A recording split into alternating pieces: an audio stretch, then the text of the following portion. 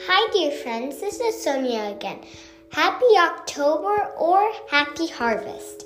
How are you all doing?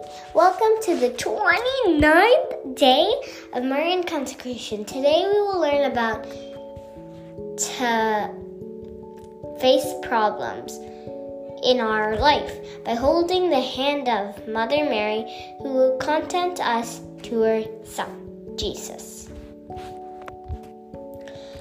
Have you ever thought life is so hard? Schoolwork is too much for us.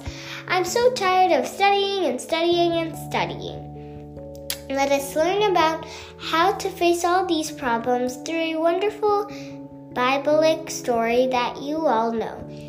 In the Bible story, several years had passed since David was anointed by Samuel. The king and his army were once again fighting the Philistines. When David arrived at the Israelite camp, things began to change. The Philistines continually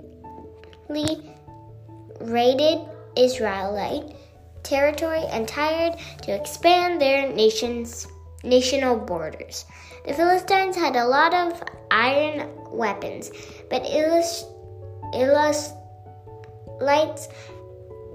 Israelites had not many. During this particular encounter, the Philistines appeared to have another advantage over Israel. They had a giant. His name was Goliath, was over 9 feet tall. Not only was he huge, but the armor Goliath was protected from most harm. This is truly a story of contrasts. Goliath was an experienced warrior, but David was a shepherd. Goliath was huge, but David was small. The giant wore armor, but David refused to wear armor. The warrior carried a sword, a spear, and a shield, but David, the shepherd, carried a staff, a sling, and 5 smooth stones. But there was a big difference that I noticed. Goliath scoffed at the God of Israel. David trusted the God of his fathers. Say it again. David trusted the God of his fathers. When the dust of the battle settled, it was proven that superhuman strength of the giant Goliath was not advantaged over the almighty power of the God of Israel. As we admire David's heroic courage, we need to remember that it was the God of Israel who enabled him to overcome Goliath. This is the same God who is with us today. When we trust in him, God can enable us to overcome our giants too. We all have a Goliath in our lives. Unlike the Biblic story of David and Goliath, our certainly isn't the gigantic Philistine with heaven armor that David took out with a stone. Our Goliath more likely comes in the form of those big problems in our life which seem impossible to overcome. Our Goliath may be the grip of TV watching, addiction, video game addiction, problems with studying, fear, financial hardship, or problems with friends or siblings or parents, or an ongoing sin or habit. At its essence, our Goliath is something that draws us away from God and keeps us from experiencing the peace of joy He wants us to experience in our lives. Therefore, God calls us to defeat the Goliaths in our lives and win the victory over the witch separates us from Him.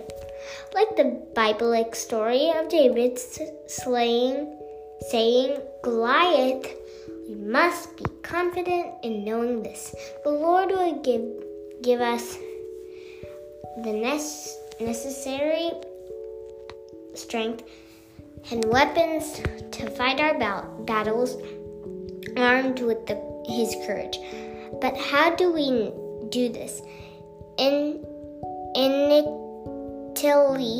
we must first look our Goliath in the eye, call it what is, and commit to defeating it with God's help.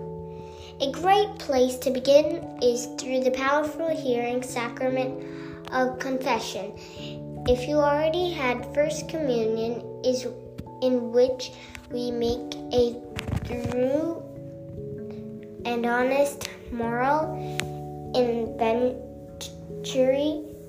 of our lives through the confession of our sins, or we can pray the daily conscience check. We must also recognize that we cannot overcome our problems by ourselves. We have a great role model in front of us who did that during her whole life. Who could it be? Yes, you are right.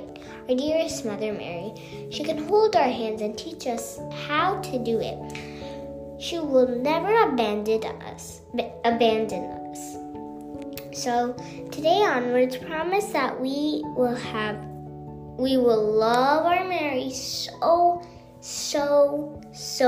much. She will make our path to Jesus easy. Let us now pray to Mother Mary, who defeated many Goliaths in her life with the help of God.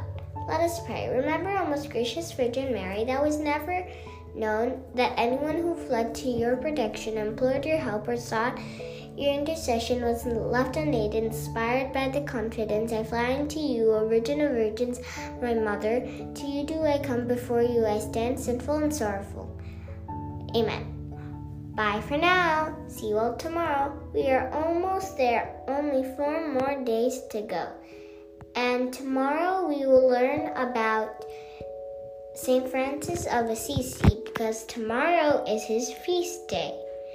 And my brother's saint is St. Francis. So we will celebrate his feast, and we will